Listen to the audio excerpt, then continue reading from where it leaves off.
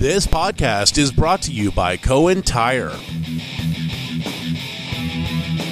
Typically, things aren't too exciting heading into the final game of the preseason, but the Steelers mixed things up on Tuesday by making a trade 2 days before they played their final preseason game. I'm Dale Lolley, and this is your Observer Reporter, Pittsburgh Steelers podcast. Pittsburgh sent a fourth-round pick in 2018 to the San Francisco 49ers for tight end Vance McDonald and a fifth-round draft choice. That's not a bad price to pay for a starting quality tight end, and that had been something that had been a bit of an issue for the Steelers throughout this preseason in the training camps. Their tight ends really hadn't played all that well, and there were a lot of drops, a lot of inconsistencies. As Mike Tomlin said on Tuesday at his press conference, there had been a lot of JV-like moments by the tight ends on the roster. That includes Jesse James, who is the returning starter there. He got a lot of starting time last season because, of course, Ladarius Green was hurt and had a decent season in 2016. But really, it kind of looked like he had plateaued a little bit in terms of his growth, and we hadn't seen a lot of improvement from him. I've always said that to me, James looks like a better number 2 tight end than he does a number 1. And you could be okay with Jesse James as your number 1 tight end, but he wasn't going to be a game breaker. His career average yards per catch was right around 8.8 yards per game, or 8 yards per catch, I should say. When you look at Vance McDonald last season, he averaged 16.3 yards per catch. That was second in the NFL among tight ends to only Rob Gronkowski. So you're looking at a guy who can stretch the field a little bit, and at 6'4", 267 pounds, the former second-round pick by the 49ers out of Rice back in 2013. He's a decent blocker as well, so he's going to give the Steelers some depth there. He may not start the season as the Steelers' starting tight end just because he's only got a week and a half or so. Actually, he's going to have about a week to get ready for that game in Cleveland. But expect him to take over as the starting tight end sooner rather than later. He's got that kind of talent.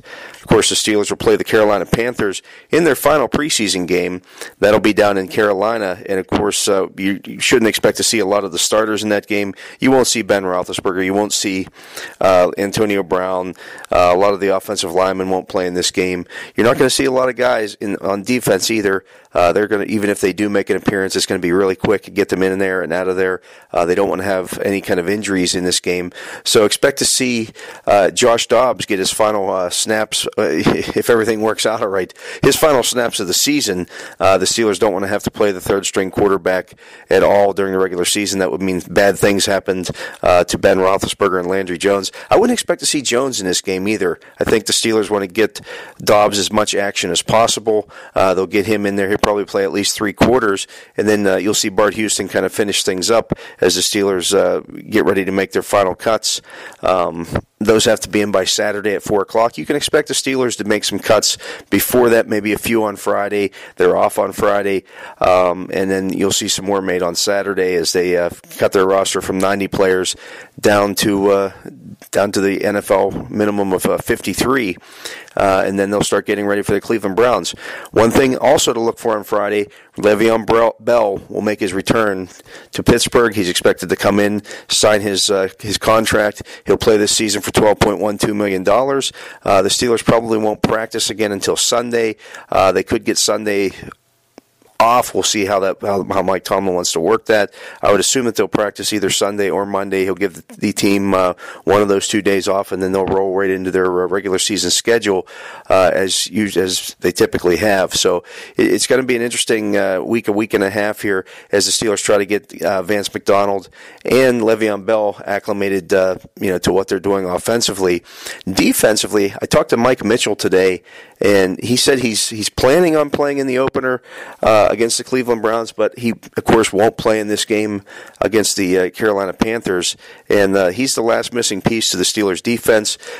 He said he doesn't want to push things. He's got the ankle injury, and he's been moving around. He's been running a little bit. But he did say, a couple of years ago when he first came to Pittsburgh, he played with those 2 torn groin muscles and didn't play to the best of his ability. He understands that. But as he said, nobody said, hey, this guy's really toughing it out and going through this. They just were concerned about his play, which, as he said, wasn't up to par. So he wants to be completely healthy heading into the season. We'll see where he's at. Hopefully, for the Steelers' sake, he can get out there and play in this preseason or in the regular season opener. We'll see how that goes. If not, you could see Robert Golden or Jordan Dangerfield out there, and there's some cuts to be made there. It'll be interesting to see how many safeties the Steelers keep. They've been playing William Gay back there a little bit. He's also playing some in the dime linebacker role, so that's something to keep an eye on here as the Steelers move forward. I think they're going to keep Gay because he has that dual role ability, but it looks like Mike Hilton has won that slot job in both the nickel and dime defenses. We'll see how that works out here as the season moves on as well. There's a lot to watch here. It's going to be a busy weekend. I'm Dale Lolley, and that was your Observer Reporter, Pittsburgh Steelers podcast.